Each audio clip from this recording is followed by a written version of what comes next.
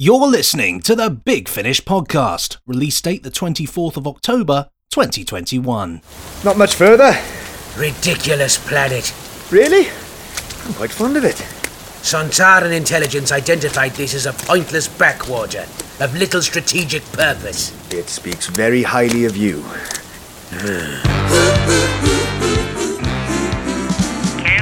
Benji. I'm Benji Clifford, he's Nick Briggs, and we've got another action-packed podcast for you. Wow. Blatantly plugging the amazing audio drama that is Big Finish Productions. Wow. You wouldn't expect anything less from us. But how about this? Our very special guest today is none other than the Sixth Doctor himself, Colin Baker. Hello, Colin. Hello, here I am doing a podcast with my new podcast voice. I hope it's going down well with you guys. It's amazing. Superb. Well, we'll be talking to Colin later in the podcast. Do I have to keep up like this when I'm being talked to? I think it would be best if you did. Then I will. That's right, well, we'll be talking to Colin about how he lovingly rescued a poor, lonely Dalek. That'll be later on. Following that, we'll be straight behind the scenes of River Song and her brand new series, New Recruits, starring the Third Doctor, Liz Shaw, and the Brigadier. That's Alex Kingston and the gang, of course, and they will be here to tease and tantalise you. Hello, my name is Alex Kingston and I play Professor Riversong. As regular listeners might expect, hot on the heels of that, it'll be listeners' emails sent to podcast@bigfinish.com. Then, in our also available segment, we pop back a week in time with the Third Doctor Adventures, The Devil's Hoofprints by Rob Valentine. It works. It works! And if I know my onions, and I certainly do, the Randomoid Selectatron will once again be featuring, offering you a 25% discount on a randomly selected Big Finish release. You can start by telling me about your employer, the magician. And finally, we round things off with a free 15-minute drama tease of this month's tortured release, The Great Sontaran War by James Goss and starring Dan Starkey. I simply wish to know why you have imprisoned this creature. My bet is none of your business. And relax. There we go, that's it, it's done now. Yeah. So, Colin, tell us about your Dalek. What? My Dalek? Well, my Dalek, it's a long story. Yeah, well, sorry, we've got the time. We like long stories. Shall I do it in my own voice? Rather than the podcast voice, It's just I have been perfecting for weeks. that last section was behind, exciting music. So we had to speak like this to go over it, you see. And So now I haven't got exciting music, is that what you're saying? It's really laid-back music now. It's all jazz piano, Okay, well, my hotel wine bar Dalek- kind of vibe. Oh, well. Could I have another Campari, please? Thank you. Okay, my Dalek. You want to hear about my Dalek? Wind back a few months. I'm sitting in exactly this very tidy space I call my office. And I get a phone call. And the phone call is from my son-in-law, who is married to my oldest daughter, Lucy. And he says, they live quite near me. He said, I've just come up the M40, and my house can see the M40. Heaven help us. And he said, I've seen a Dalek on the M40. I said, what? He said, on the hard shoulder, or the soft shoulder, because it was grass, there is a Dalek just sitting there. I said, what, thrown out of a car? He said, well, it doesn't look like that because it's upright, pointing whatever it has got stuck in the front of it at the motorway. I said, is it full size? He said, no, I don't think so. He said, I was travelling at speed, but nonetheless it looked a little smaller than full size. So I felt obliged. I drove 5 miles to the junction with the M40, drove up that section of the M40, slowed down, annoying the lorry behind me when I thought I was in the right place, and there, nestling in the grass, looking a bit shabby and forlorn, was a small, 2-foot Dalek. So, contrary to all advice about what to do on the motorway, I parked on the hard shoulder, got out of my car, dodging the lorry, shaking his fist at me, walked across, picked up said Dalek, a little bronze-coloured item, sans plunger, sans egg whisk, sans eye stalk, but everything else was there. and put him in the car, took him home, gave him a thorough cleaning. Dirty Dalek. Dirty Dalek. What sort of cleaning implements and fluid did you use?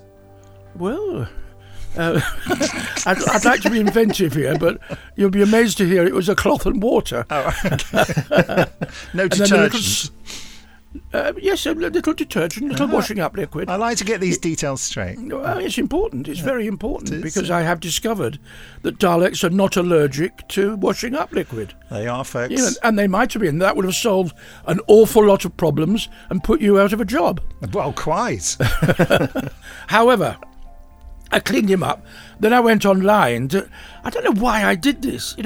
Why is the Doctor rescuing a little Dalek? I suppose it looks like a baby Dalek. And my Doctor has many qualities, but cruelty to baby Daleks is not one of them. Yeah. And I thought, it's been brought to my attention for a reason. And I'm fed up with the politics of bellowing and shouting at each other. So maybe the Doctor and the Daleks should adopt what the House of Commons clearly can't do, which is talk to each other in a civilised way. So I thought, I'll talk to my little Dalek. Never answer me, rude little... However, I cleaned him up, I went online and I looked to see if plungers and egg whisks and eye stalks were available. I managed to get the appropriate plunger for my little chap. But all the other parts I couldn't get, so I am hoping that your listeners...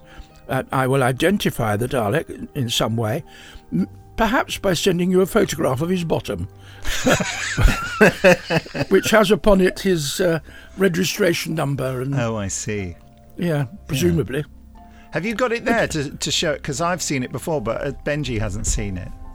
Here he is. I'm picking him up. No! Little chap. Oh, blimey. It's one of those, you see. God. That is quite the Dalek, isn't it? Yeah. Wow. To be sitting on the edge of a motorway and there's his bottom.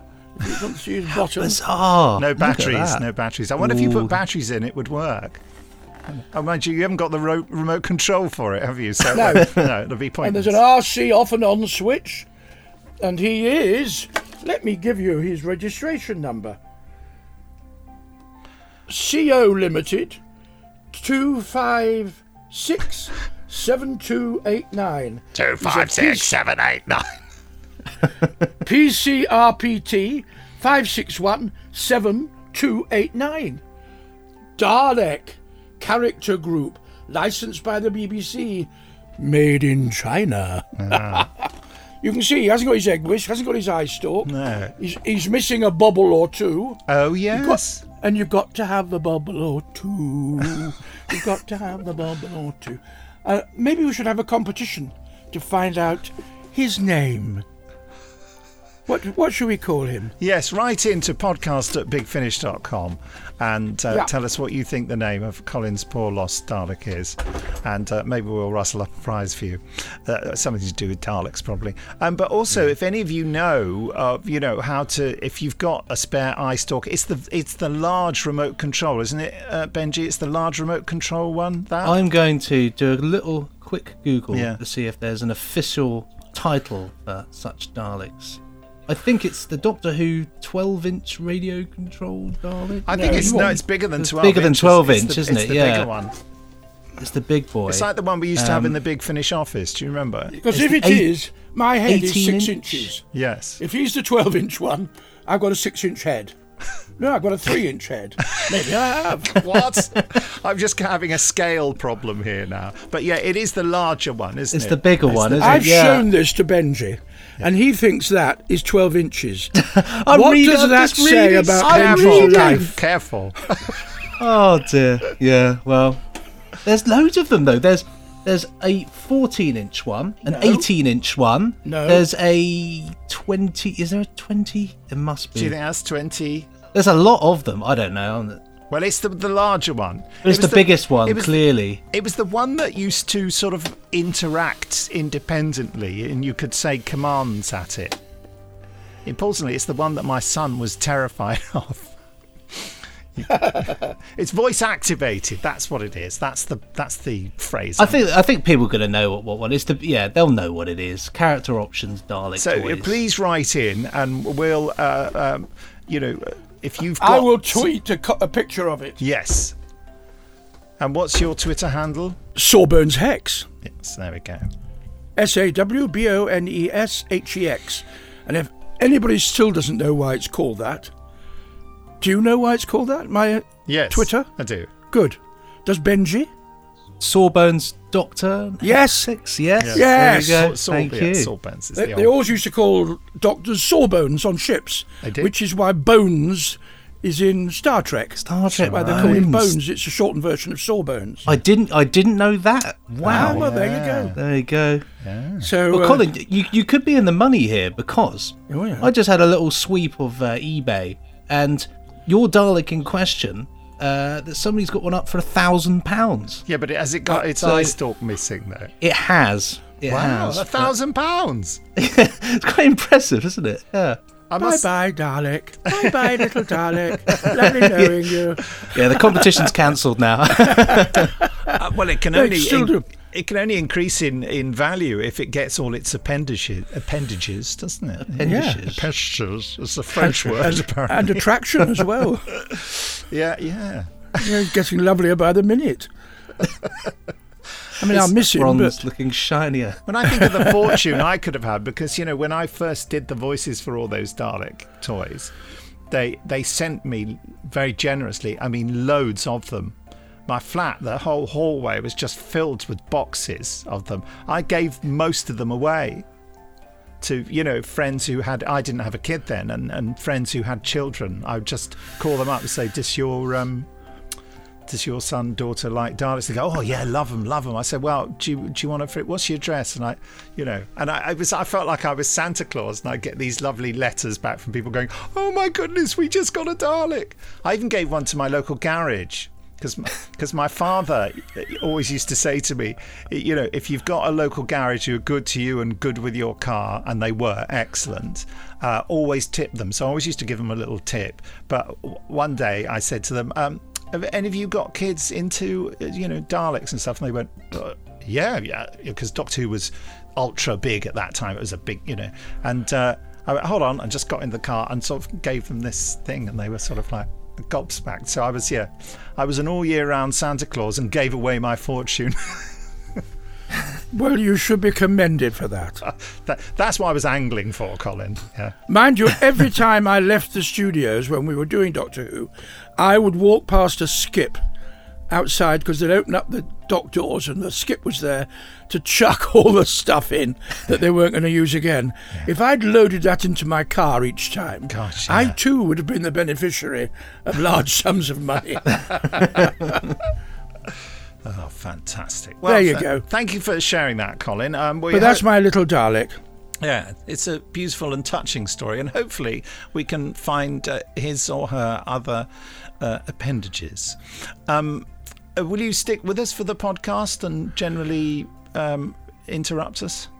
I'll do my best. Okay. Yeah, for a while, if it's interesting. This now is the Good Review Guide, finding the latest positive comments about Big Finish Productions to help recommend them for you.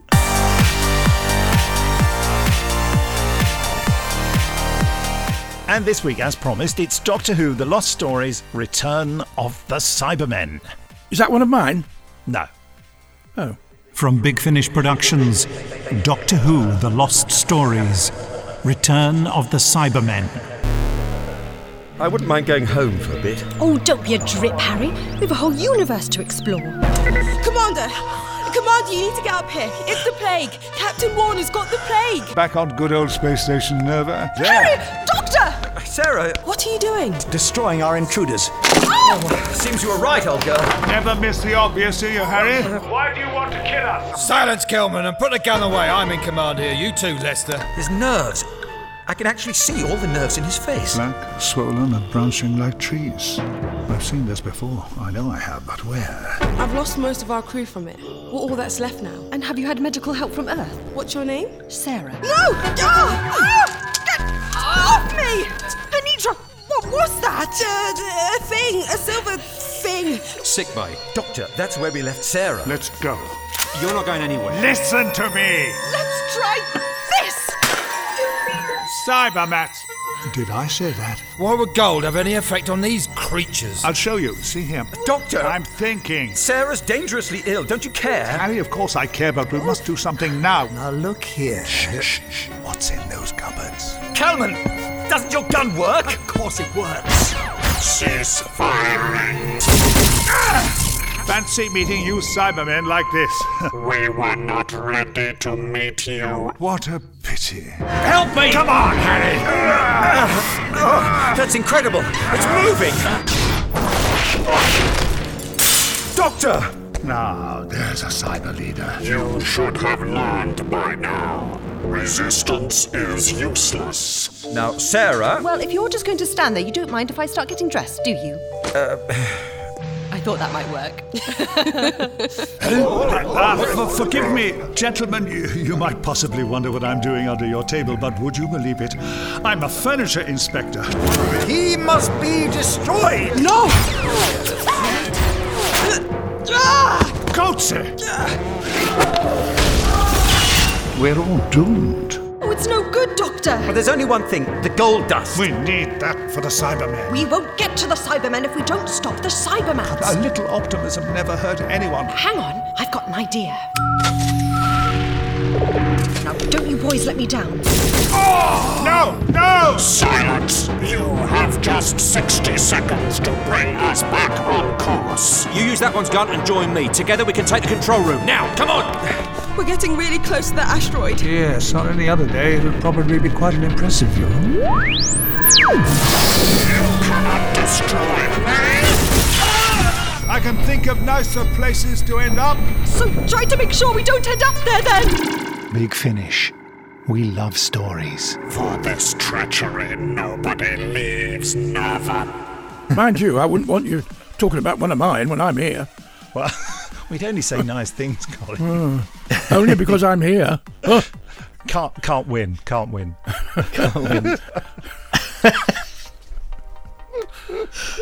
Come on, get on with it. Well, just go to bigfinish.com, type Return of the Cybermen into the search pane at the top to take yourself right back to the good old days of 1975. So first up is Big Blue Box Podcast.co.uk, blibbity blobbity blue. Jordan Shortman here. Return of the Cybermen is a story that is excellent from start to finish. At no point did I find myself not enjoying it. See, it's good things, Even down to the excellent music design, which evokes both Carrie Blyton's score for Revenge as well as Dudley Simpson's. That was unique, I wasn't did it? do the music for that, yes. This is why it's in here, Colin, you see. This is all about from me. The excellent performances that honour the actors who are no longer with us, to Tom Baker proving why he is such a powerhouse doctor, to the excellent adaptation of Jerry Davis's original script by John Dorney. Everything adds up to make a truly fantastic and engaging story that does make you wonder, why ever did we end up with Revenge of the Cybermen instead? Yeah, that seems to be what we did, Colin. There was a particular story from Tom Baker's first season, which the script editor totally rewrote, and the original version of the script was significantly different. And we did an audio version of the original version of it. But I had to say controversially that while working on it, because I directed it and did the sound design and music, I understood it was Robert Holmes who rewrote it, and at every turn I understood why Robert Holmes had rewritten it, because even though it's a fascinating curiosity piece to have the original script, I think that Robert Holmes's rewrites were much better than the original. I hope that's not too controversial. And of course, you had Robert Holmes write for you, didn't you? Oh, Robert Holmes was the writer of my period, really. Yeah. I know he was at the end of his glorious reign as a writer when he got to me, but he was a man who, well, he would have, were he writing now, I'll bet you the current producers would have used him, because he wrote about issues that other people dodged away from, and that is very much de rigueur now. Yeah. No, incredible writer. WhoReview.com, Daniel Mansfield says, all in all, Return of the Cybermen is an incredibly nostalgic, era-accurate return to Season 12, perfectly recreating that time in the show's history, complete with wonderful recastings of Sarah Jane and Harry. After all this time, it's truly fantastic to finally hear the Fourth Doctor, Sarah and Harry, back together fighting the Cybermen. And in spite of everything else, that's what I loved about this story the most. Highly recommended. In spite of everything else. What does that mean? What does that mean? Well, I wasn't in it, was I? Oh, in spite of Colin Baker not being in it. Absolutely. There we go. 4 stars. 4 lovely golden stars. They're very impressive. Delicious. Almost good enough to eat. Like biscuits. Yes. Biscuit stars. Warpfactor.com, Tony Filer, son of Bill Filer, says Return of the Cybermen says is a hard Flyer, not punching... Filer. No, it's not. Flyer. But it is Tony Flyer, but Nick can explain. Isn't it actually Filer and it's been mistyped? I have to admit, I think it is the first time I've seen it as Flyer. It was Flyer last week, and I'm sure it's a mistyping. I'm going to now look up. Carry on, read. Yes. Go on, read it out. This is a long-standing podcast. We'll explain the joke to Colin in a minute, and you'll think it's hilarious, Colin. You won't.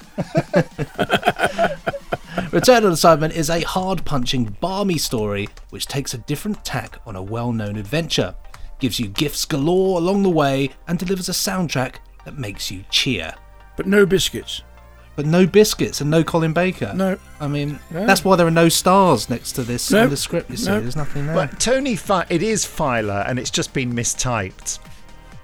Well, I'm a great fan of Tony Flyers. I think Tony Flyer. I think he'll go far.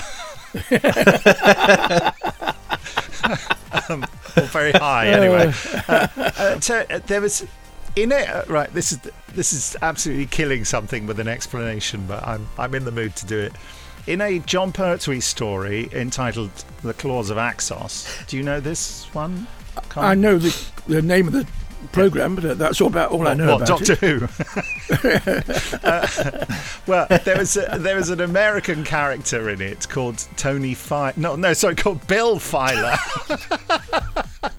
Get it right, please. Bill Filer, right? And he was played by an English actor, but he put on this American accent. He sort of spoke like this: "Hey, Doc, we gotta get the axons, and all this." And so that's very good. Well, it was only as good as Bill Filer was. Was he really from America? I don't think so. And so when I saw the name Tony Filer years ago, I said he must be the son of Bill Filer, which of course is bonkers because Bill Filer is a fictional character. But so we have decided that Tony Filer is the son of a fictional character. And what we haven't worked out yet is whether Tony Filer, not Tony Flyer, ever listens to the podcast and is aware of this, in inverted commas, hilarious joke we keep making about his name. I mean, he's never delivered any feedback or writs or... No, exactly. Said we're cyberbullying him or something. Anyway, so sorry about that, Tony, but it was a great review. Always writes great reviews. He's a really... And I don't mean just because he's positive. He's intelligent and pithy. Yes, very pithy. Yes, never takes the pith. The Doctor Who Companion.com, Andrew Shea says, I consider Return of the Cybermen to be a strong start for the latest batch of the Lost Stories range. It's a fantastic way for Big Finish to welcome Sadie and Christopher to the main cast. That's Sadie Miller, by the way, the daughter of Liz Sladen. I knew her when she was a little girl. Yeah, well, I knew her when she was a teenager. Yeah, so it's funny now she's a mother of 2. Yeah. And revisit the early draft scripts, is what Andrew Shea says. Yeah, she's doing a fantastic job of performing in the role that her mother played. She's super. She's really good. Benji, here's a nice big one for you to read. The big old boy here. news.doctorwhoonline.co.uk. Robert Elmslater.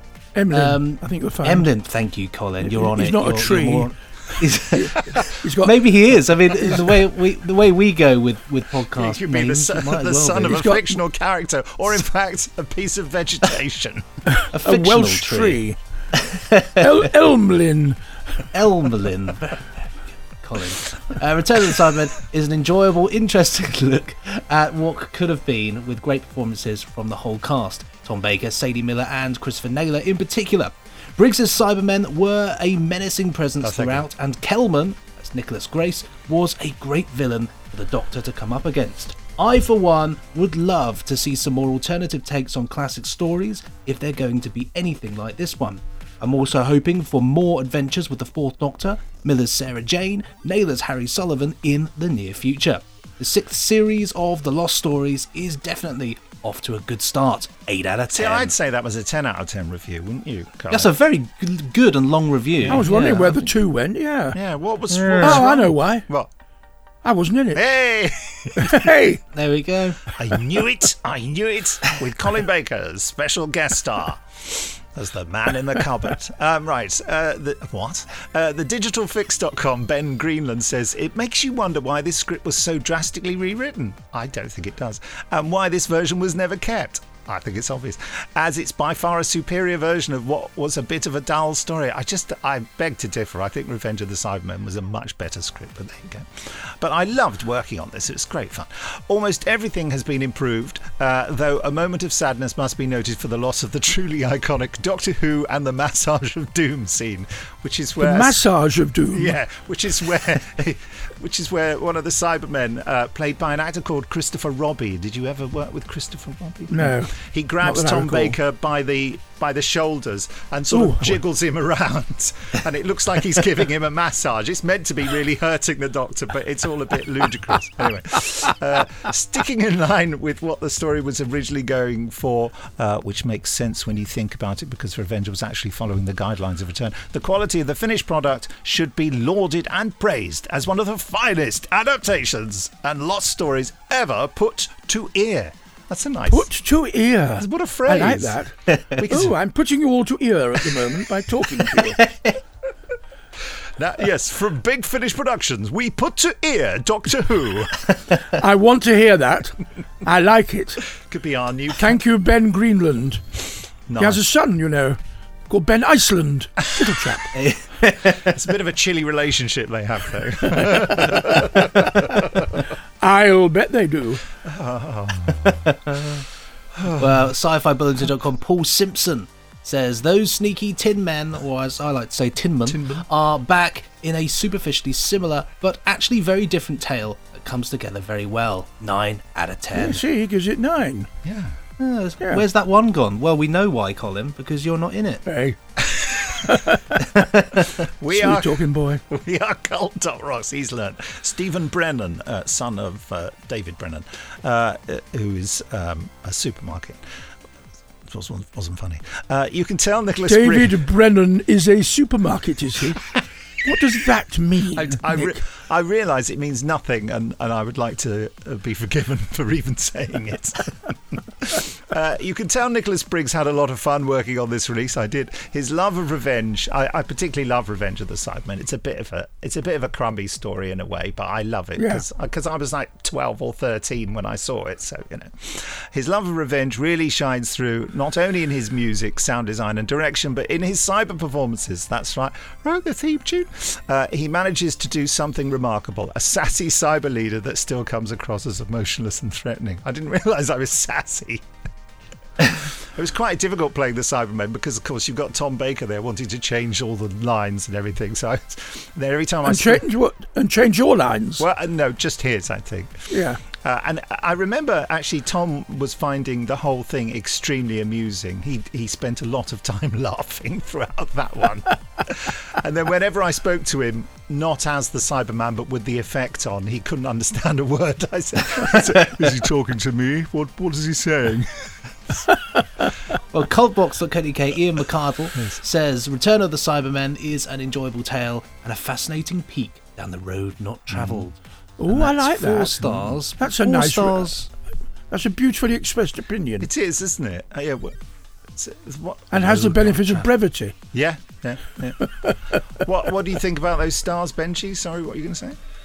No, well, just there's 4 stars there, but they're blue, 5, aren't they? There's four blue ones and 1 white star. There's no biscuit 5 there. Stars. Yeah, I think the white one's even better. It's probably worth 5 more, so that's 10 stars. I think 10 stars. I'm happy with that. So, no, Colin, 9. would you like to?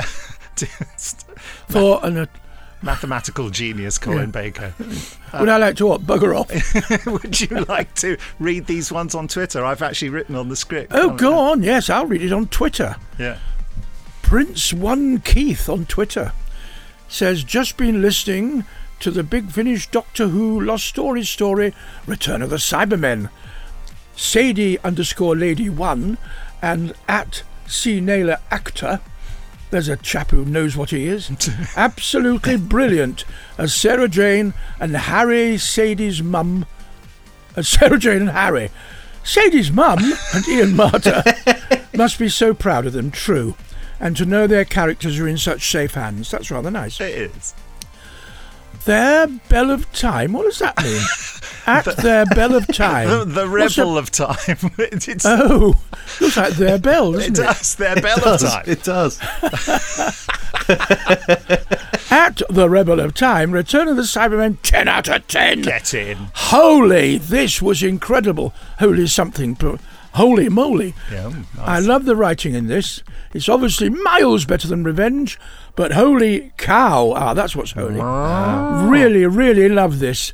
The TARDIS team are great in this.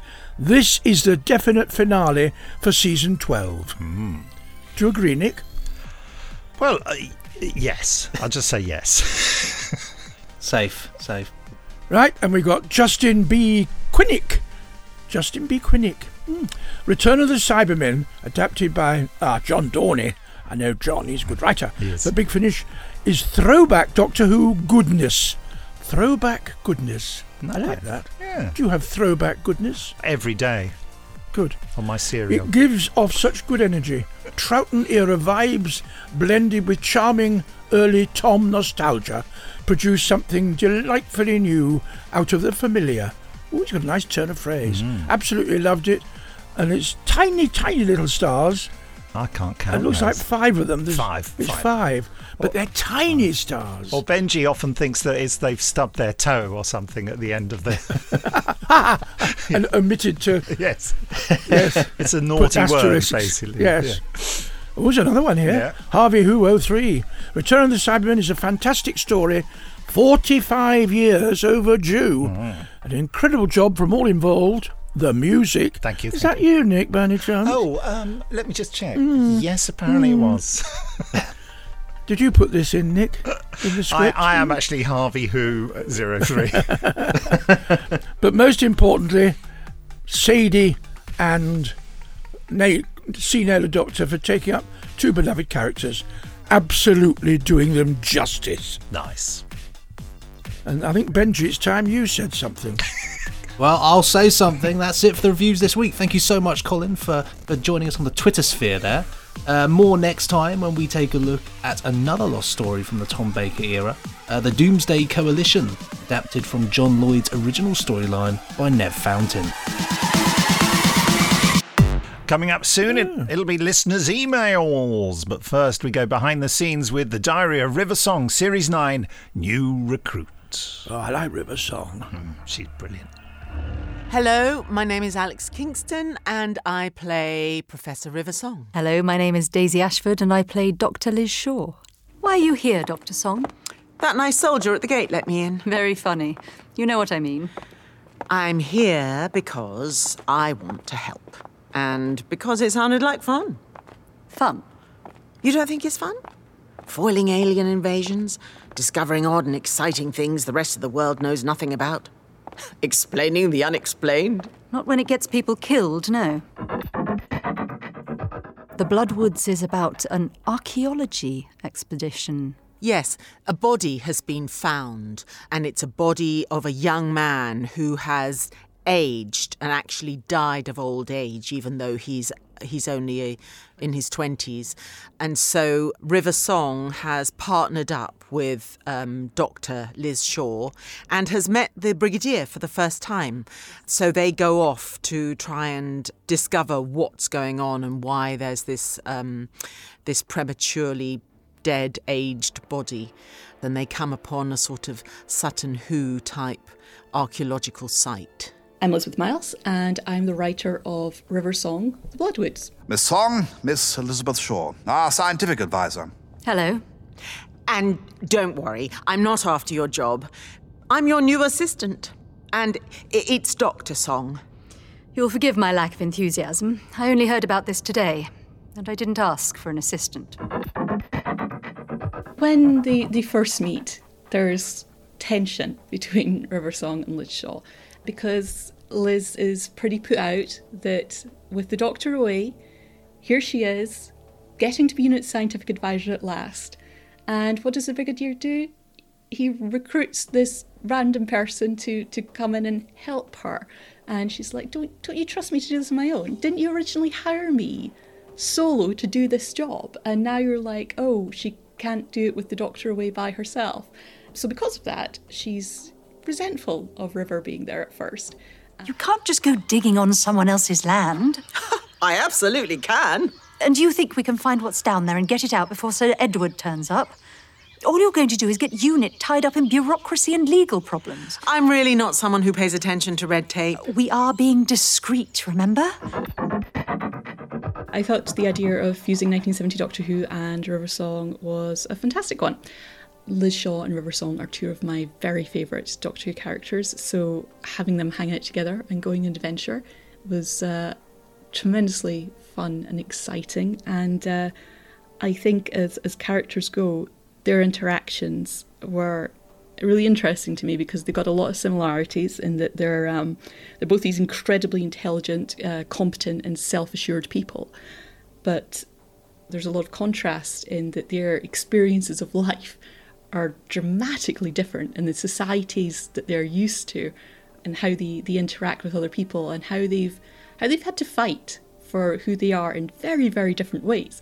River, brought up to murder the Doctor, not the greatest childhood one could have had. And Liz is living at a time when she's a woman in the hard sciences at a point where English law was still very biased against women. I think the Equal Pay Act only came out in, is that 1970? I'm probably misremembering that.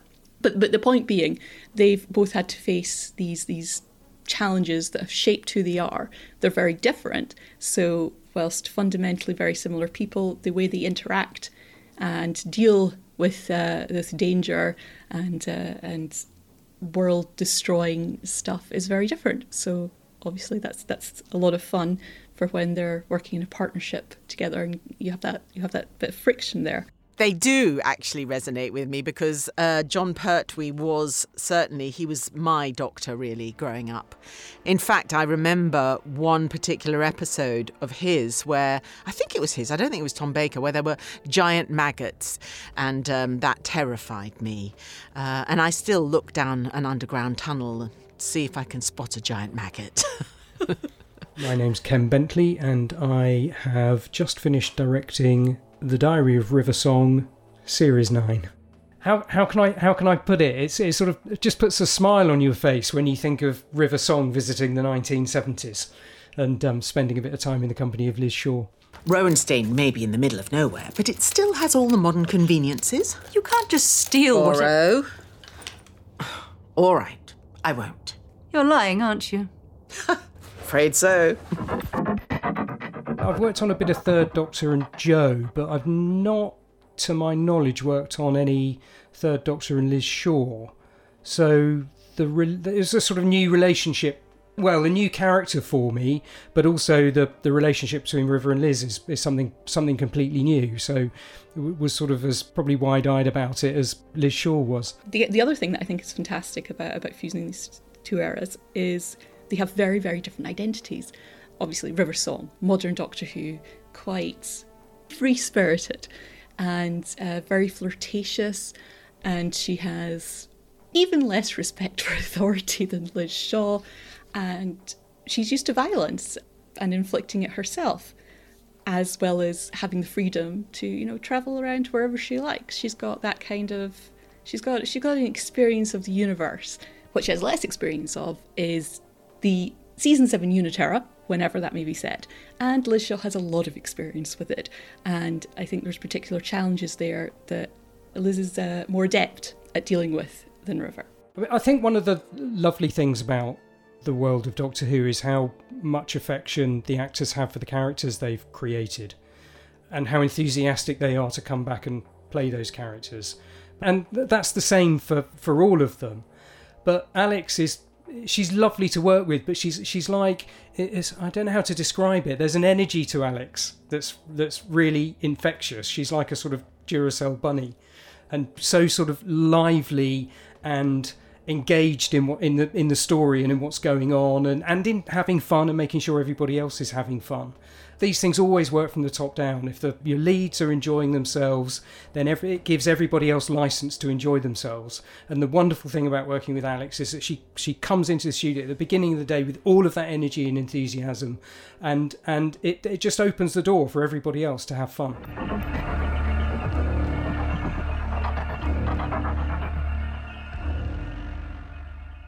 Well, just go to bigfinish.com and type in new recruit into the search pane at the top, and it'll be one of the options that you find. This is just always the website, isn't it? Bizarrely, Blake 7 and Tortured Vigil as well. What on earth's going on with the Big Finish search engine? I don't know. It's terrible. It got repaired, and because there was once upon a time you type Doctor Who in and you'd get Survivors instead, and then we got it fixed, and it was absolutely spot on, and it seems to be going wayward again. I don't know why that's happening. So you type in new recruit and you get 3 Blake 7 releases and Torchwood Vigil, and then new recruit. I think, well, why? There must be something in the blurbs of those stories that says, and the new recruits on the Liberator or something. I don't know. Yeah. Anyway. They're very literal, aren't they, those search engines? I think we could do better. Maybe in the future we will do. A bit of self-flagellation there. I'm just waiting for you to say those 2 words. You just couldn't say those 2 words. Anyway, Nick. There we go. Hi with there. as much enthusiasm as I can muster. Yes. Anyway, Benji. Anyway, Colin. Anyway. Yes. It's time for listeners' emails.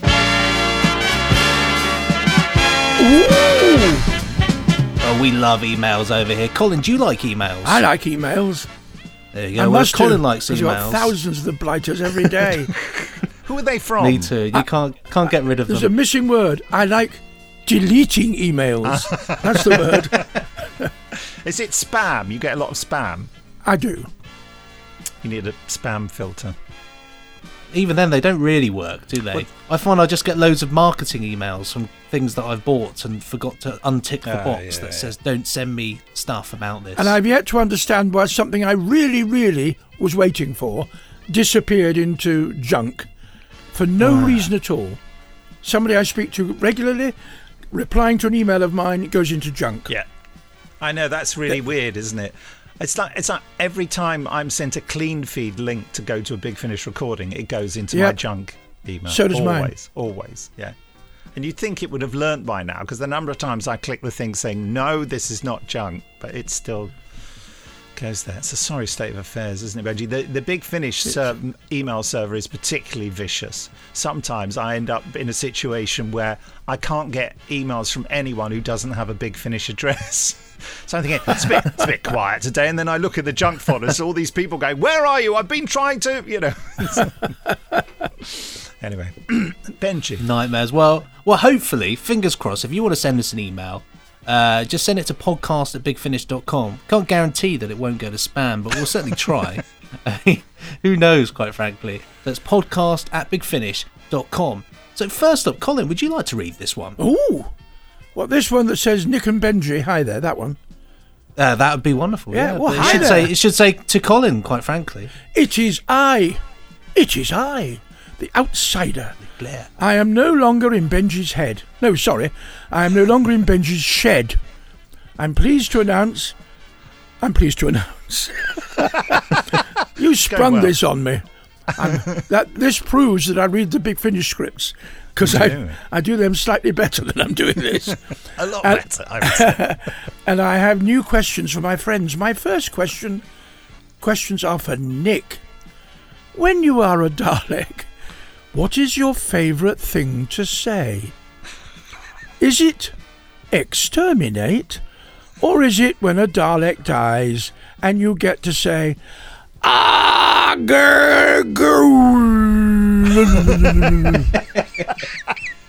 Which is quite literally what he wrote. It is. It's the woo at the end. And God, I've never seen so many exclamation marks in my life.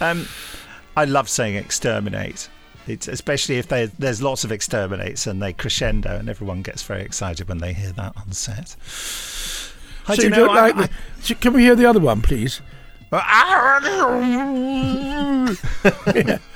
I can see why you prefer exterminate. But I quite like it when they say new, interesting things that you wouldn't expect them to say.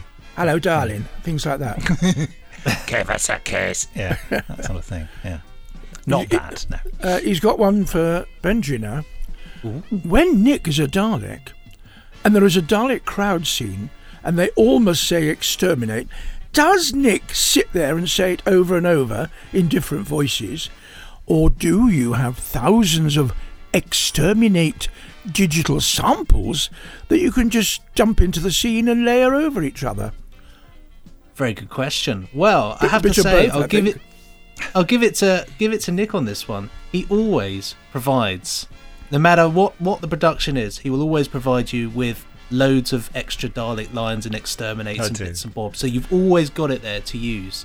Hats off to you, Nick. Thanks, you mate. are good like that. I am tempted to say you've got plenty of those. I'm not saying that again, but no, that would just be unreasonable and a bit premature. My favourite one ever of you, Nick, was when you had to do some Daleks for a game or something, and at the end of the day, you said, I'll just do it all now. I'll do it now. And you just sat down and did wall-to-wall Dalek voices for probably about 40 minutes, just sitting there non-stop. And at the end went, right, okay, I'm off now. It's just so bizarre. Oh, that was in the studio, wasn't it? Yeah. Gosh, yeah.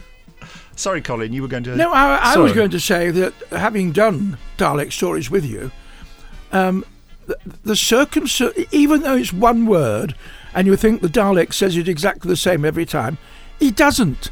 Because the Dalek is responding to something that's been said to him, or has a differing attitude.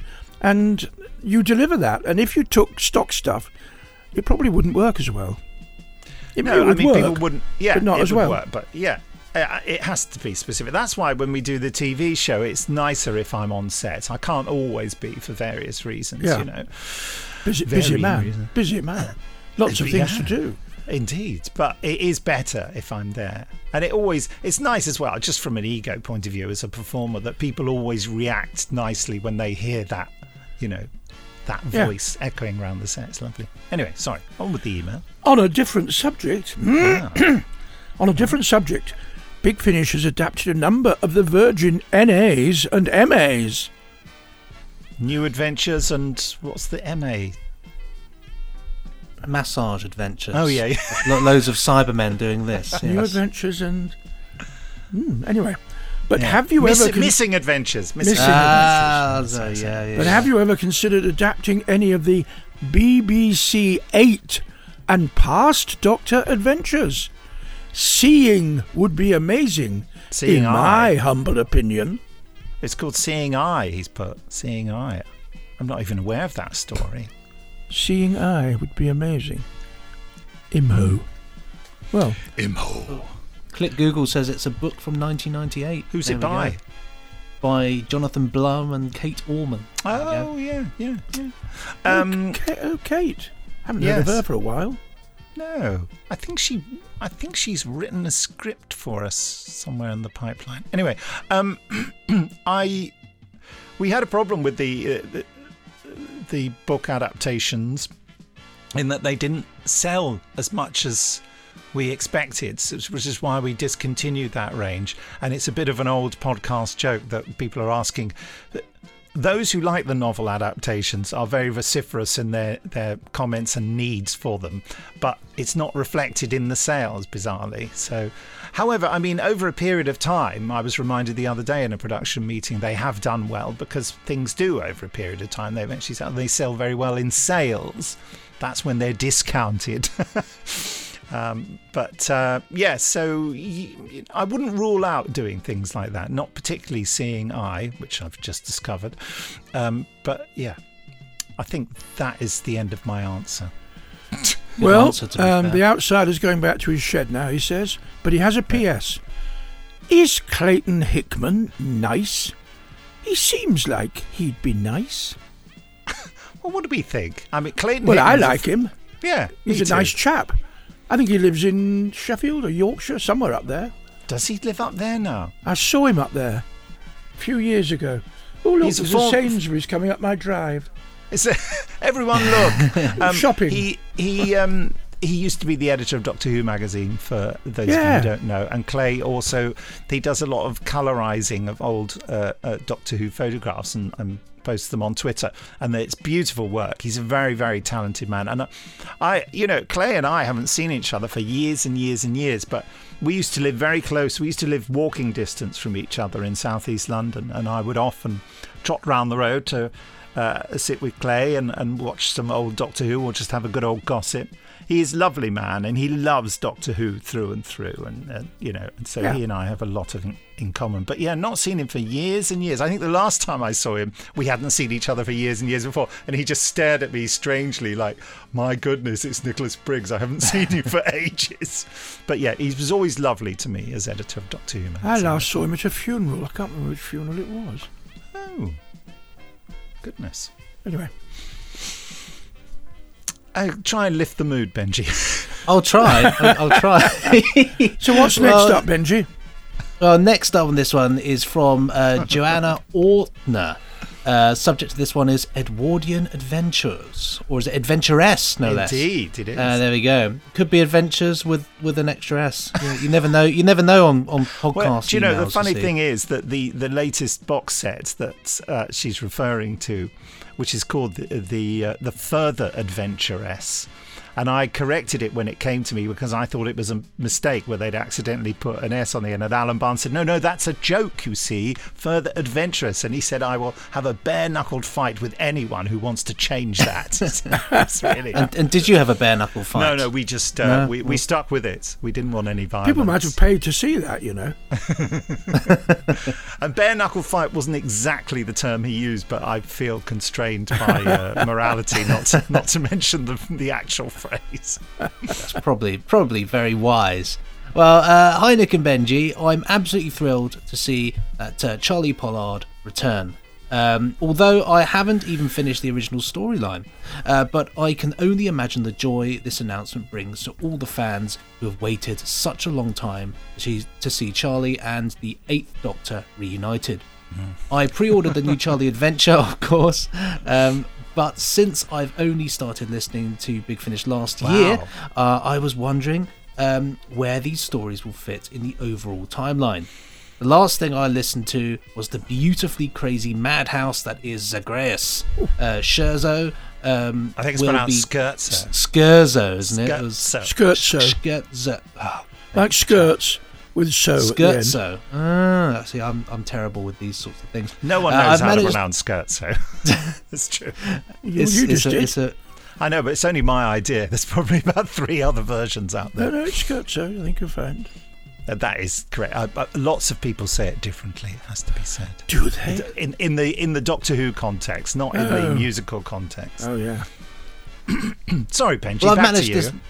I've managed to stay clear of any spoilers so far. Well, not me personally, but the email has. Will the new box be after the original arc with the 8th Doctor ended, with the girl who never was, I believe, or somewhere in between, or is it all timey-wimey anyway? I'm really looking forward to this, even if I maybe need to wait until I've listened to all the other audios. Same goes for Stranded 3 in December. I cannot wait. Thanks to everyone working at and with Big Finish for bringing us all these amazing and beautifully crafted stories. And thank you for the podcast. For more than a year now, it's been the first thing I do every Monday morning when I sit down and begin the new week. Best wishes to you, to all of you on the other side of the channel, Johanna. Yes, there we are. Thank you very much. Thank you. Colin was making faces during that because, of course, the 6th Doctor had a set of adventures with Charlie Pollard, and I'm intrigued to know because the 6th Doctor still doesn't know what that was all about. No. And I'm wondering whether he ever will. Well, he can't really, because otherwise when the 8th Doctor met Charlie, he'd go, I met you when I was in my 6th incarnation, you see. Well, he has anyway. What? Well, why doesn't he do that? Well, because we've already done that adventure. Well, you've already done mine. Well, in the first Paul McGann adventure with Charlie Pollard, he doesn't say that. So how do you justify her being with me then? Well, in the story, you never, as you say, you never found out, did you? Yeah, but I still know she's Charlie Pollard. So, yeah, something happened. I can't remember. There's a laugh of glee from Colin. I just want there to be an explanation. There's not going to be one, is there? Not today, no. But I will issue a full report, leather bound. Where they're set in these new Eighth Doctor ones, the Further Adventurous, it's called. They are set just after the first batch of adventures with Charlie, so they are set back in time. So there's no timey-wimey thing. There isn't because, So thank you. So after me then. Oh, definitely. No, before you. Before but you for her. 8 is after 6. I know, but that's the timey-wimey thing. That she just finished her adventure. He's just laughing and enjoying me squirming. She just had her last adventure with the Eighth Doctor. Thought she'd lost him forever. The TARDIS materialises. She thinks, he's come back. She goes into the TARDIS and finds you see. So she encounters you out of order. Out of order? And finally, this one is from Max Davies Housefield, although interestingly it says from D6 here. And it says, "Hi there, Nick and Benji." Hi there. Hi there. Hi there. I am a young American listener, and I absolutely love everything you guys do. I'm especially looking forward to the next volume of the Ninth Doctor Adventures and the return of Charlie, as mentioned just a moment ago. I play my Big Finish on an MP3 player, and like all I've found, it won't play the tracks in number order and won't play the M4Bs.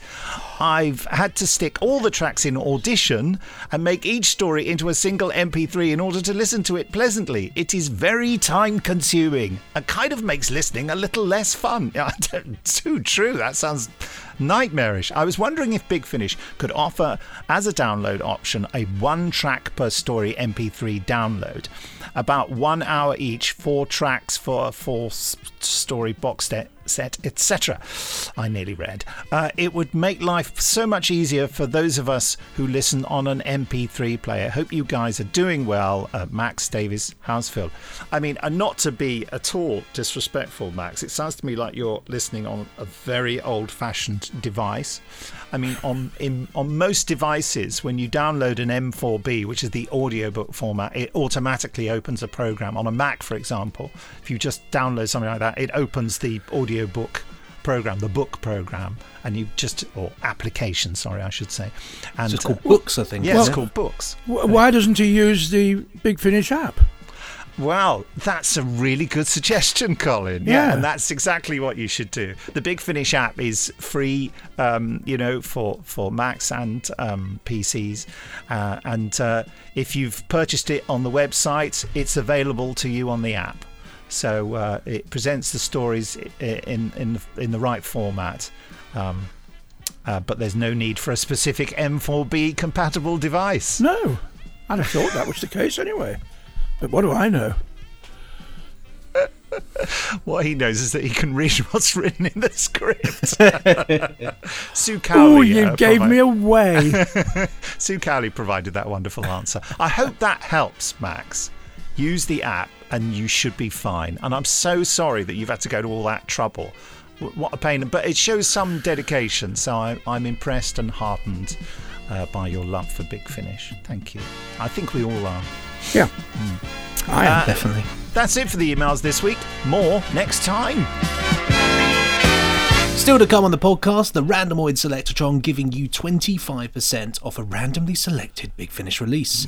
And we drama tease you with the first 15 minutes of Torchwood, The Great Sontaran War.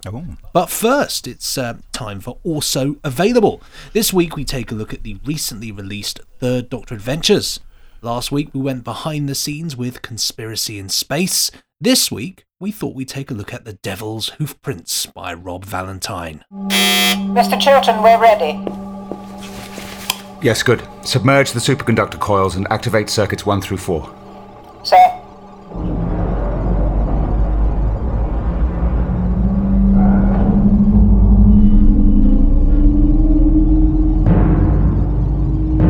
Circuits 1 through 4 activated, sir. We're ready to begin the next run. Proceed. Set current at 30,000 amps. Understood. The trap is baited, my old friend. But will you come? My name's Robert Valentine, and I am the writer of Doctor Who, The Devil's Hoofprints. This story finds the Doctor and Sarah joining the Brigadier for the inspection of a new superconductor laboratory in South Devon, which is run by a man called Chilton, who it turns out is more than he seems. And while the Doctor is very focused on seeing the lab, Sarah's far more interested in a local legend that is connected to something that happened in the area more than a century ago. And in the way that only a Doctor Who story can, the Doctor and Sarah end up going back to 1855 and becoming directly involved in the Devil's Hoofprints mystery. Hello, I'm Nick Briggs, and I'm the director of The Devil's Hoofprints. My family has lived in these parts for over 200 years, and if there were a ghost, trust me, we Plymtrees would know about it. Unquestionably. As often happens at Big Finish, we get lovely casts in, and David Richardson, the producer, handles most of the casting for me. He sort of, impatiently waves names past me while I'm busy on several other projects, and I have a listen or have a think, and he's very patient with me, and as a result, we get great actors. And I think we've got a really brilliant supporting cast. I mean, our leads are great. Tim and I have, dare I say it, I wouldn't say it in front of him because he'd just be rude. We have a bit of a rapport. Tim and I get on really well, so we work really hard on the Third Doctor together. Sadie is just a delight. She's come to Big Finish with such an open heart and an enthusiasm, and we're really having fun working together, and I think that she just grows and grows as Sarah from one production to the next. Quite amazing. I'm Tim, and I play the Doctor. I'm Sadie Miller, and I play Sarah Jane Smith. I take it that's the place. Well, that's it, all right. The Dowell Tor Superconductivity Lab. What a blot on the landscape. I have to confess, I agree with you. Oh, it's fantastic script by Rob Valentine. It's brilliant because it just evokes one of the stories that scared the life out of me when I was a kid. One of the unexplained mysteries of the Victorian era about the Devil's Hoofprints, which I remember reading in a book at a young age, and it sent the chills down my spine. It really did. Oh, it's all superstition, far as I can tell. I mean, I'd heard of the story too, and my mum's dad is from a little place in Devon called Salcombe, and there's this great sort of mythology, isn't there, around a lot of these Devonshire mysteries where it's just so spooky as well as being science fiction as well. And I really enjoy the stories where the Doctor goes back to Earth's past and gets to interact with sort of tangible characters that we have more of an understanding of while still having that alien element in there as well. So it's a lovely mix of things, this adventure. Now, the Devil's Footprints mystery, also known as the Great Devon Mystery, was the most well-known unexplained spooky occurrence of the Victorian era, and it's right up there in terms of Fortean weirdness with the Loch Ness Monster. And it's said that on the morning of February the 9th, 1855, the people of South Devon woke after a snowstorm to find strange hoofprints had appeared across fields, yards, rooftops and haystacks, stuff like that, and allegedly they assumed it was the work of the devil. Been spreading the groundless rumor that these so-called hoof marks suggest the presence of the evil one. The Devil's Hoofprints is one of those storylines because at Big Finish, my job as creative director and executive producer means that I get to read and approve all the storylines relating to the Doctor Who universe. And this was one that I really enjoyed reading as a storyline. And to be quite frank, not to blow too much hot air up his trouser leg, Rob Valentine has got the knack. You know, he is a great storyteller. He knows how to engage an audience, and he knows how to get that sort of period feel of Doctor Who for the right era, for the Third Doctor era, but at the same time, take it a tiny bit further with some of the characters and some of the situations, but it has a feel of authenticity about it. And, something that I've heard the cast say, it's just a rollicking good yarn. I'd wanted to write an adventure story of some kind about this for years, so when I was asked to pitch some ideas for the Doctor and Unit to Big Finish, it was a no-brainer to offer this one up. And in terms of research, the historian and researcher Mike Dash published an in-depth investigation into the Devil's Hoofprints mystery, where he studied all the newspaper reports and other sources surrounding it exhaustively. And so one of my goals with this script, within the context of delivering an exciting Third Doctor adventure, was to include as much historical detail and give as many little nods and winks to all the different theories about the actual case as I possibly could. Just go to bigfinish.com and type Third Doctor Adventures into the search pane at the top to find our lovingly crafted Third Doctor adventures, including this one in the latest volume, Volume 8. Yes, well, quite. But if I didn't know, what's it time for now, Nick? I think it's as if I didn't know. I can't read. Doesn't matter. As if I didn't know that already. What's it time for now, Nick?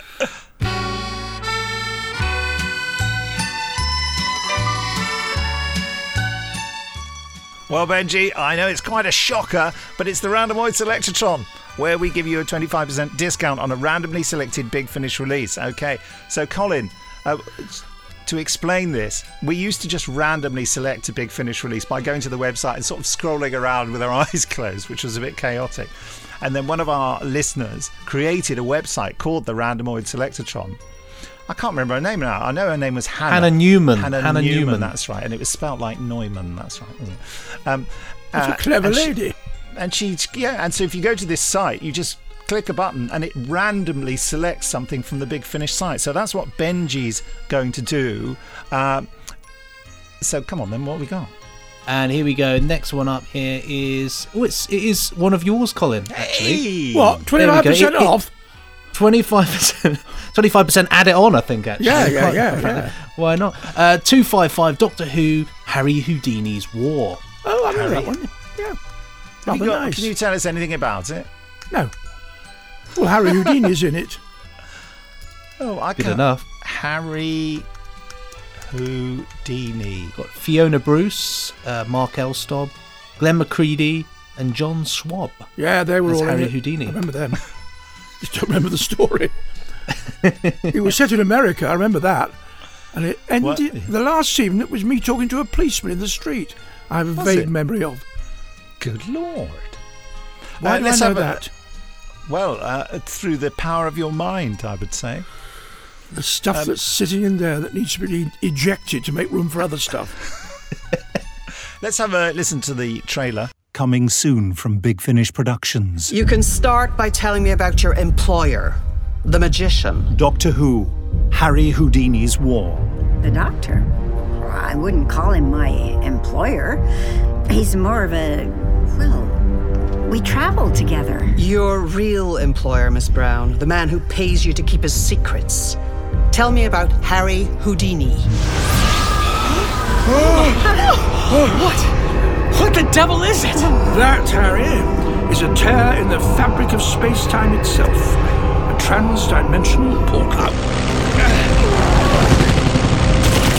We're fighting a war! The Great War! Kill or be killed! The outcome of the war depends on you, Harry Houdini. So you can hang around back here all night, or you can come with me and save the world. Big Finish. We love stories. That's clever. Yeah, amazing, isn't it? Magic. Harry Houdini's War there, by Steve Lyons, featuring John Schwab as Harry Houdini. John Schwab, really nice man. I met him on Dalek, the Christopher Eccleston one. Yeah, I think that John was the first person to be exterminated by a Dalek in the new series. Yeah, Oh, that was Rob Shearman's story, wasn't it? It was, yeah, based on Jubilee. Well, Yeah. inspired by. Yeah. Inspired by, but I still don't approve. No? Okay. I still think the compassion to a lone, tortured Dalek is preferable to hating it and killing it. There. That's the difference between Doctor Number 6 and whatever he was. 10? 9. 9. 9. 8, 7, 6. Sorry. 5, 4. It's Thunderbirds all over again. There you go. Right. While I email Jackie at Big Finish to make sure she puts the offer live, which she always does beautifully, Benji, will you explain how you get your discounts?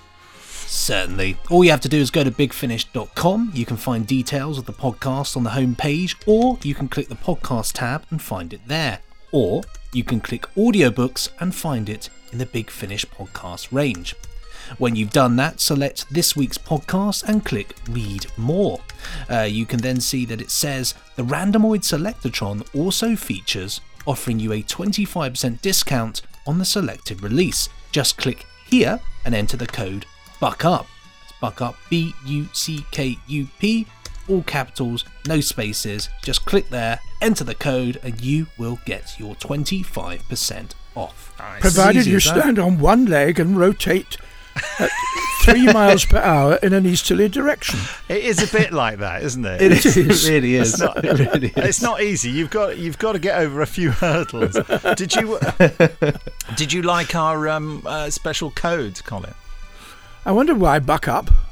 It was a podcast catchphrase for some reason. I think I was reading out an email where a listener was being particularly reprimanding us for something, and I ended up going, yes, buck up, Big Finish, buck up! and it just became a thing that we just in randomly that very said. loud and aggressive way. Exactly. I had to move off the mic to say Yeah. But the thing was that the listener hadn't actually said buck up. It was just my reading of their email. Just became a thing, didn't it? Anyway, T-shirts, you can get it everywhere. Thanks, Ran. Next week's podcast is entitled 12th Time Jacked and features the 12th Doctor as played by the brilliant Jacob Dudman in a batch of rather wonderful adventures. We also delve behind the scenes. Yeah, it only remains for me to say thank you so much to our special guest star, Colin Baker. Thank you. So who's the 12th Doctor? Jacob Dudman does the 12th Doctor voice for us. But who is the 12th Doctor? Peter Capaldi. Oh, right. And Jacob Dudman is him. His real name is Jacob Dudman, is it? That's like Peter Capaldi's real name. Yes. Is Jacob Dudman. Yeah. Yeah. Have you enjoyed your time on the podcast, Colin? Is it over? Yes. It went so quickly. Let's hope it's gone as quickly for those who are listening. Well, if you can play it at double speed, it will. I have, actually. It was quite fun. Well, it was nice lovely to chat have with you you both and, pleasure to and have be you listened here. to by all those lovely people out there who keep supporting us. Yeah. Because we are doing what we love doing, and it's nice that someone loves listening, really, isn't it? Yes. Yeah. 100%. 100%. Otherwise, what will be the point in life? Well, quite. Well, we found another point. Well, when you know what it is, let me know, because I'm We all need worrying it. about it slightly. They say mud wrestling is quite fun. Oh, God. I must remember to quote that. That's what we'll put at the top of the story about this. I love mud wrestling, says Colin Baker. Yeah, there we go. That'll be in the star. Page 3. Page 3. How very appropriate. The star. Well, just time for me. We're all stars in our own timeline. Yeah, in our own lunch times. Off you go then. It's been fun. Thank you. Thank you so much, Colin. It's been an absolute pleasure having you here. Don't forget to rate, review and subscribe. Not you, Colin, everybody else. Don't forget to rate, review and subscribe to this podcast. Nick and I will be back next week. Goodbye. Bye. Goodbye. And it's goodbye from them. Time now for Torchwood, The Great Sontaran War by James Goss.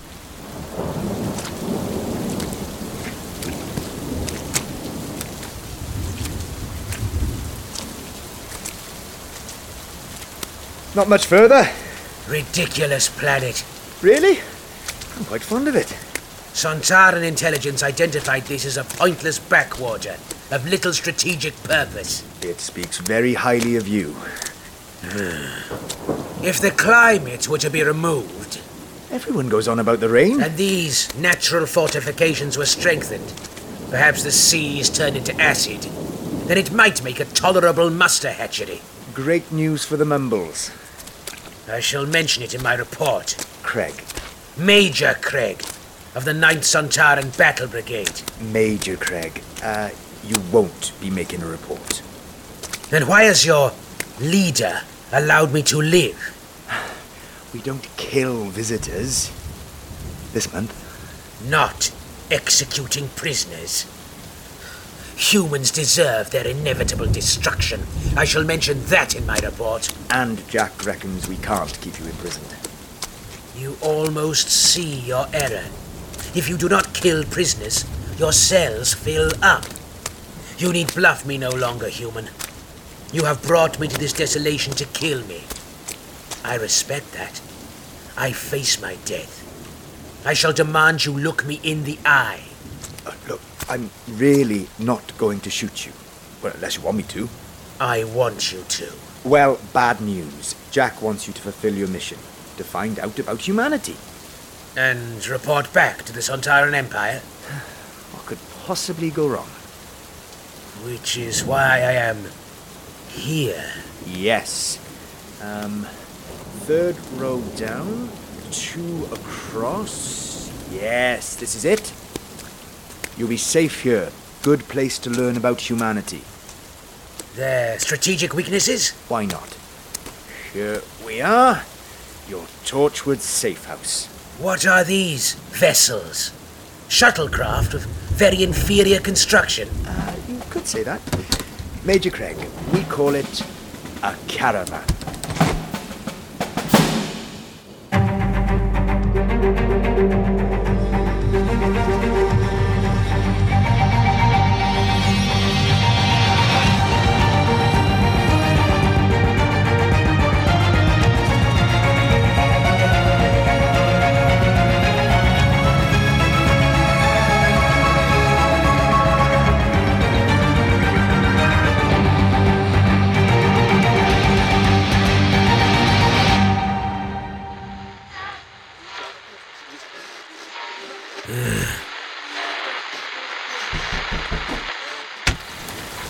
Knock, knock! Terrible weather. Jones, why do humans talk about the weather? Because it's interesting. Sontar has no climate. Exactly. I brought you some supplies, and I'm just taking away that radio. I could snap your thorax between my fingers. You could, but I've brought you bourbon biscuits, and rice pudding, and tin soup. Oh, minestrone. Sontaran's energized solely through the probic vent. But we don't want your cupboards to be empty now, do we? I also got you some tea bags. They're the value brand, but you can apologise for that self-deprecatingly when the neighbours come round, and they will love you. Neighbours? The other people here. In the other crashed shuttles? Are they also Torchwood prisoners? No. Humans? Exactly. And we fitted you with a perception filter so that you fit in and can make friends with your neighbours by inviting them for tea. Sontarans do not make the mistake of befriending our neighbours. That is how the Great Sontaran War began. Ah, I see. There will be no weakness. There will be no cups of tea. Return to me the radio. No. I was building a communications device. I know. I shall report back to the Sontaran fleet. No. Perhaps I shall bring the Great Sontaran War against the Rutans to Earth, when I inform them of the information I have gathered so far. Which is? This, Mumbles Bay Caravan Park. Yes. Over there, old people. They will offer no resistance. They merely observe from behind their net curtains. At the other end of the site are more promising specimens. They are called fruit pickers. They are worthy of more surveillance. The site manager is a man called Mr. Higgins. Of all the people here, he is the one most like a Sontaran. He sounds charming. Tell me more of these caravans. How do they fly? They don't. Ah. And what kind of weapons do they have? Ooh, none. Curious. Then what is their purpose? People come out in them to enjoy the view. The view? That view.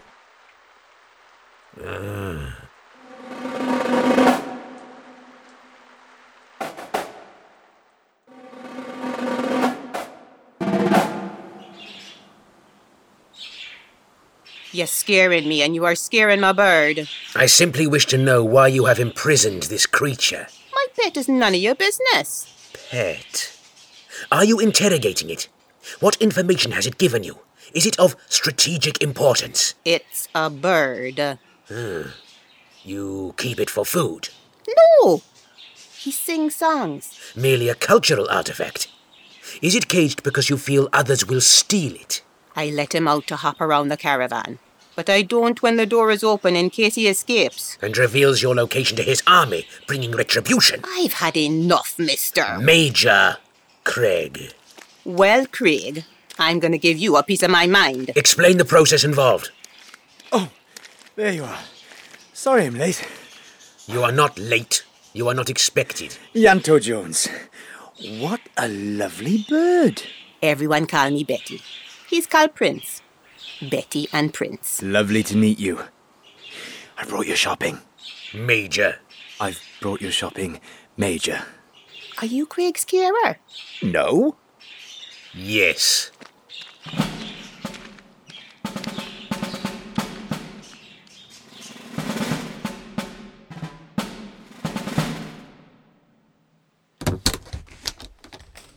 So, making a friend, do we?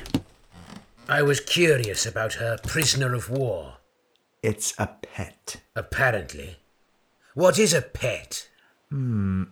Creatures we have around because we like their company. They serve no strategic purpose? Not really. I mean, guard dogs, guard things. They are weapons. No. Betty Appleby was lying to me. Her bird is a defensive weapon. I see. She must be investigated. No! Look, make friends with her. Hence the tea bags. Now I understand why you've placed me here. You wish me to interrogate her. And these tea bags, they are primitive truth drugs. No. Yes. Invite her over, give a cup of tea a whirl, you'll be amazed at what people tell you over one. I shall consider it. Help me unpack this lot. More pointless canned goods? Yes. I couldn't just leave you with minestrone soup. I don't want people thinking you're a monster. Had to get you some cream of mushroom, didn't I? And some corned beef. Careful how you open that. There. I shall not open it. I still cannot feed. And that's taken care of too. Tosh has rigged this up. A portable power plant to feed your probic vent. See? A portable feeding unit. We do not have them. It might encourage independence from our craft. It could even lead to desertion. Think of it like a snack. Humans carry them around everywhere. I see. Do you take this much interest in all your prisoners? You're not our prisoner. I mean, you are, but you're our prisoner with cream of chicken soup. What is a chicken? It's a bird. Ah, Betty Appleby lied again. Her bird is food. Intriguing. That bird is not for eating. Explain pets to me again. No. You know why? You wish to torture me with ignorance? No, because I've brought you a laptop. And it's connected via Torchwood to the internet. The internet? All of human knowledge, habits and customs are on there. Find out who we are. And did I mention it's connected to Torchwood? No trying to connect to the Sontaran fleet? A crude computer interface. It has a gigabyte of RAM.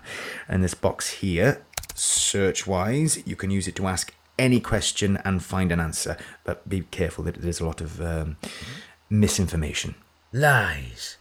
Humanity has a mighty supercomputer network, and it uses it to lie to itself. Yes. A fascinating weakness. We can look at it together. No, you may go. Right. Right then.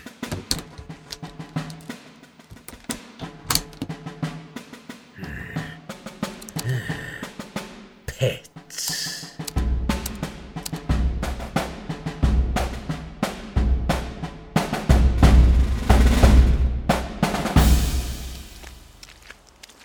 Morning, Betty. Visiting Craig again, are we? Yeah, just checking in. Not from the council, are you? No, just being friendly. I'm amazed there haven't been complaints. Not being funny, but it shouldn't be allowed. Not when they're not right in the head like he is. Not that there's anything wrong with that. What shouldn't be allowed? You'll see. Oh, God.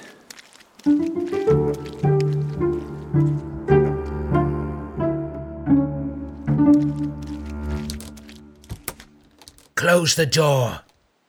And good morning to you too, Major. Close the door. Okay. With yourself on the outside. Excuse me? I do not want you here. Also, I cannot have it escape. It what? My pet. You have a cat? The internet is mostly about them. Therefore, I have acquired one. For research. He makes this noise when I pick him up. I believe it is a pleasure response. You have a cat? You are repeating yourself. The puny human is repeating himself. You have a cat. Does it have a name? Group Marshal Cat. Group Marshal Cat? Of the 9th Sontaran Battle Brigade. It is a simple creature, but a born warrior. It appreciates routine. An admirable species. The noise it makes. Purring. It is soothing. Is it a hypnotic impulse? No. It's just what they do when they are happy. It is self-cleaning.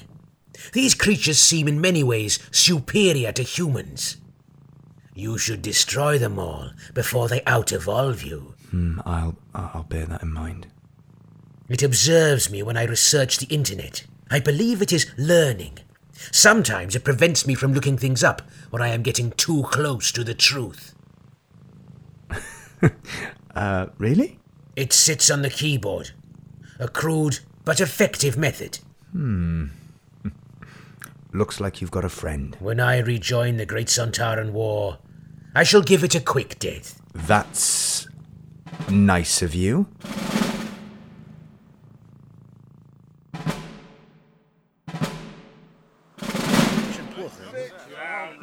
You lot, get out of it.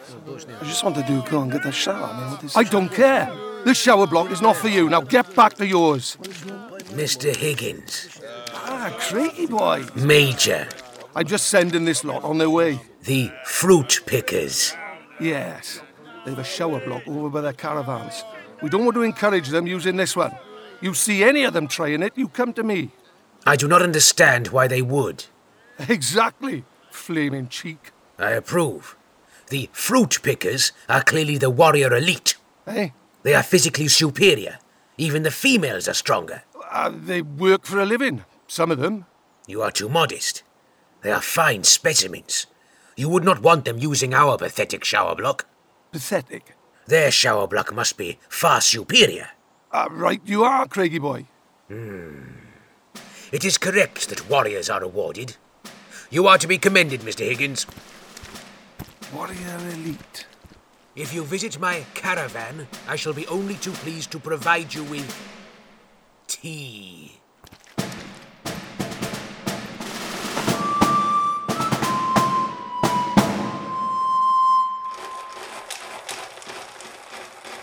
And this is cat litter. I do not understand. You'll thank me. Explain. It absorbs waste matter. Ah.